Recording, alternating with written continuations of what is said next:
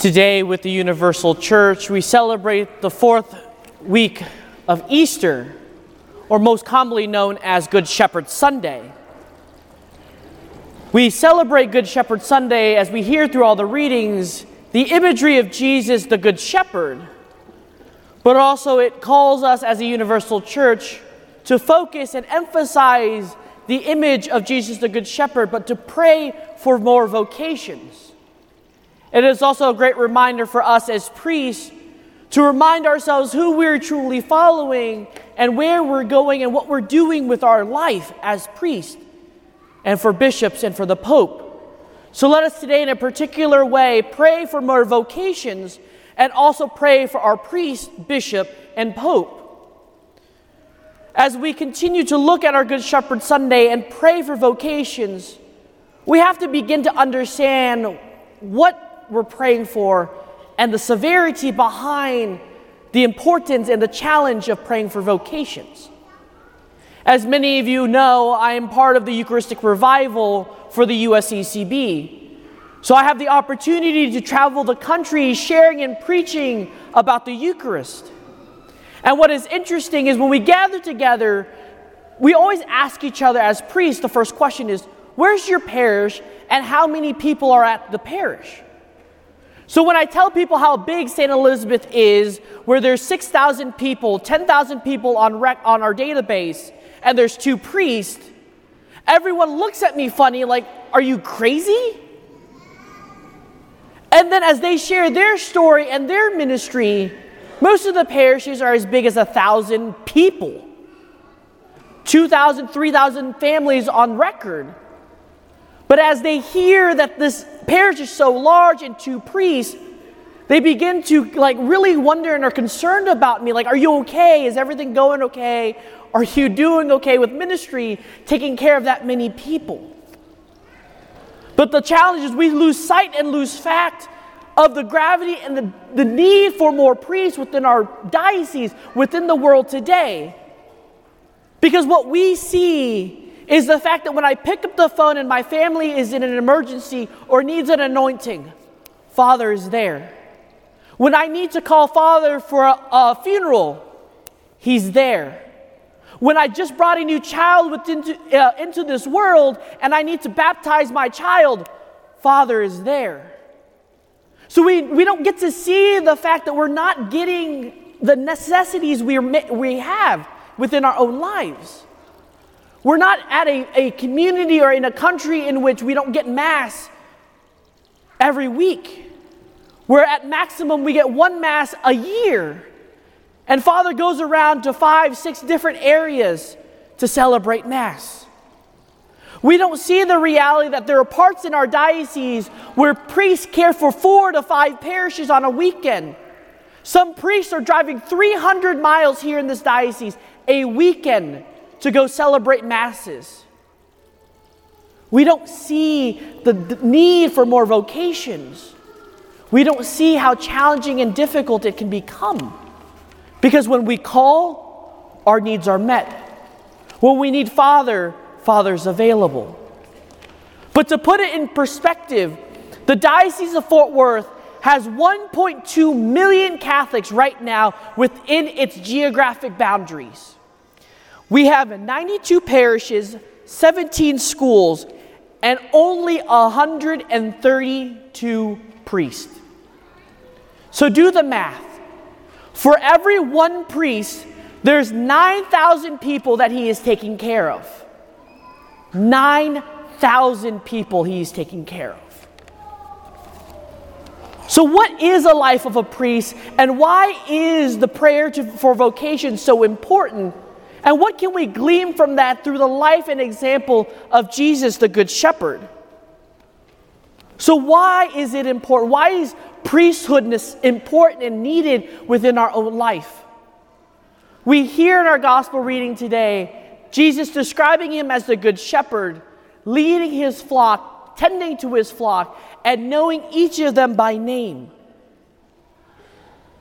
As a shepherd, you look for other shepherds to tend their flock. Because if you bring in hired hand, we hear from the gospel, they're there to steal from you. They're there to just do their job and really not care for their sheep. They're just there to do a job, earn a paycheck, and go home. They don't have the care. They don't look after the sheep. The life as a priest is modeled after the Good Shepherd because we have been called to follow after Jesus, to tend to his flock, and to care for each one of his sheep by name, to know them, to walk with them, for them to be familiar with the voice of Jesus, so that through us we can bring them to Jesus. We can bring others to the pasture of heaven. Our goal and mission as a priest is to get everyone in our community first and foremost to heaven, and to be the last person to push the person into the gates of heaven. Our goal is to do that for each and every one of us, to not leave and neglect anyone behind. But it just doesn't begin anywhere. Before I got ordained, I sat down with the Vicar General, the second person in charge of the diocese, and he said, "Lynn, I wish there was a secret stash of priests somewhere in our diocese that we've kept in hiding, so that when there's a depletion and when there's a need, we can begin to pull them out." He paused for a second and looked me in the eye and said, "We're all we got. This is it. There's going to be a lot of things we're going to be challenged to do. There's a lot of things that we're going to be stretched in our ministry." But he said again, "We are all we got. There's no secret stash of priests anywhere. There's no other priest anywhere that can help us. It's just us. So buckle in." So where does this vocation begin? If there's no secret stash of priests, and there's just not a factory where priests are generated, where are priests coming from? It begins with the call. We hear today Jesus tell us that as sheep we recognize his voice. For me, it began when I was about 7 years old, sitting at my home parish, Christ the King, and looking at my pastor and saying, "I want to be like him." I couldn't tell you at that moment what about him I wanted to be like, why I wanted to follow him, and why I wanted to be like him. But that was God's way of nudging me to hear his voice. But how did I begin to cultivate that call and continue to recognize that voice? Required my family to constantly, every day, spend the evening together praying. So through the example of my parents, I begin to recognize and understood, that wasn't just a thought. That wasn't just something that was floating in the air, but that was really Jesus calling me to follow him.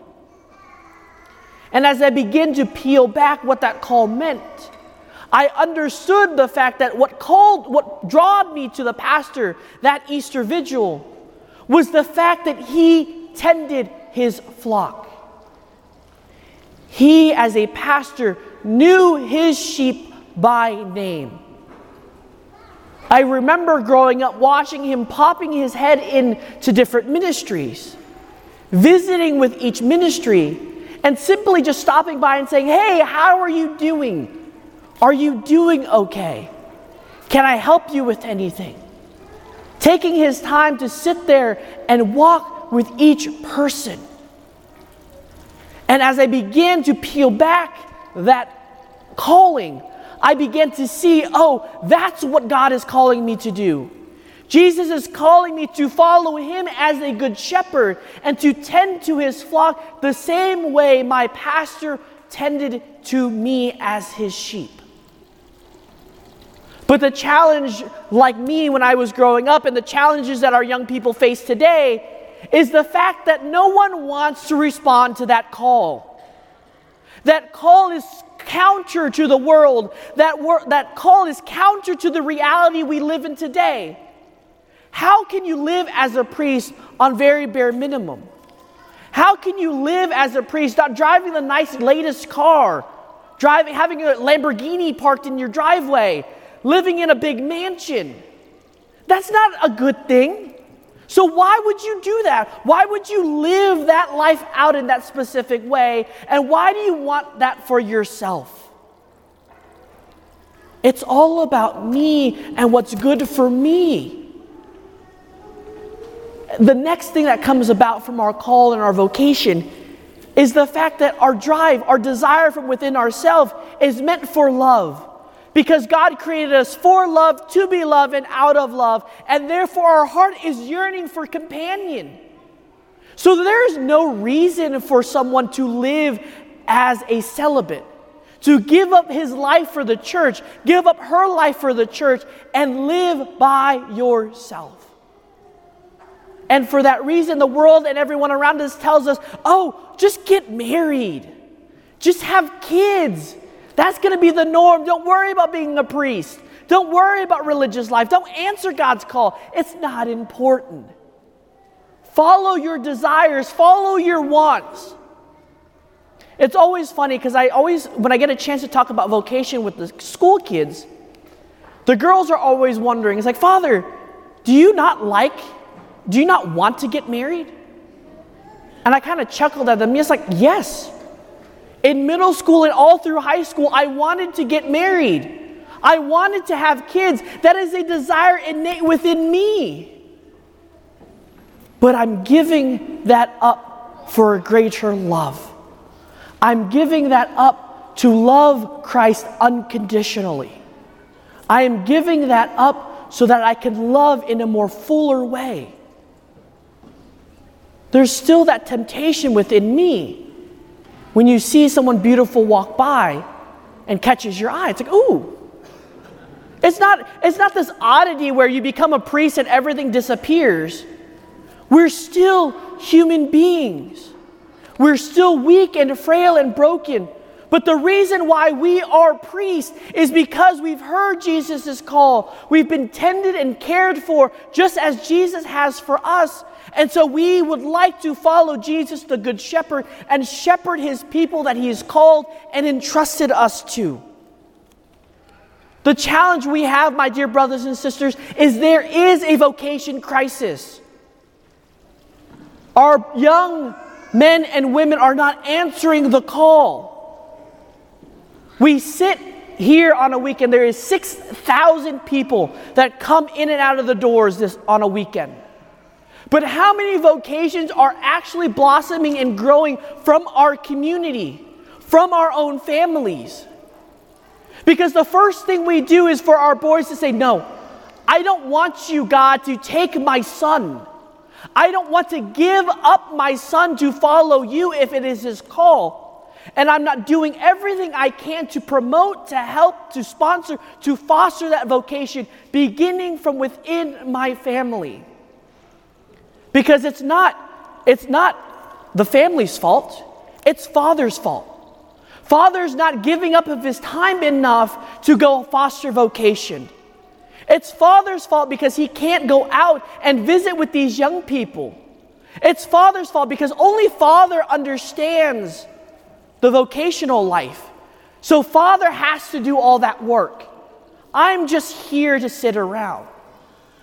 But I want to leave us with this passage John Paul II wrote in 1996 at World Youth Day to illustrate, to show us it's not just Father. If we are going to today pray for vocation, if we are today to pray for all the priests, for bishops, for popes, it begins within our family. It begins with the domestic church, which is your family. John Paul II writes, every vocation is nourished and developed in the church and is linked to the church in its origin, growth, purpose, and mission. For this reason, the diocesan and parish community are called to strengthen their commitment to vocation and to priesthood and to consecrated life, especially with the proclamation of the word, the celebration of the sacraments, the witness of charity, and they should also keep in mind some of the necessary conditions for authentic care of vocations. In the first place, one condition is the community knows how to listen to the Word of God. In order to receive the divine light, which gives direction to the heart of man, sacred Scripture is a sure guide when it is read, welcomed, meditated upon in the church, coming to know the events involving the insights and permit radical personal choice. When the Bible becomes the book of the community, when it is easier to hear and comprehend the voice of God who calls.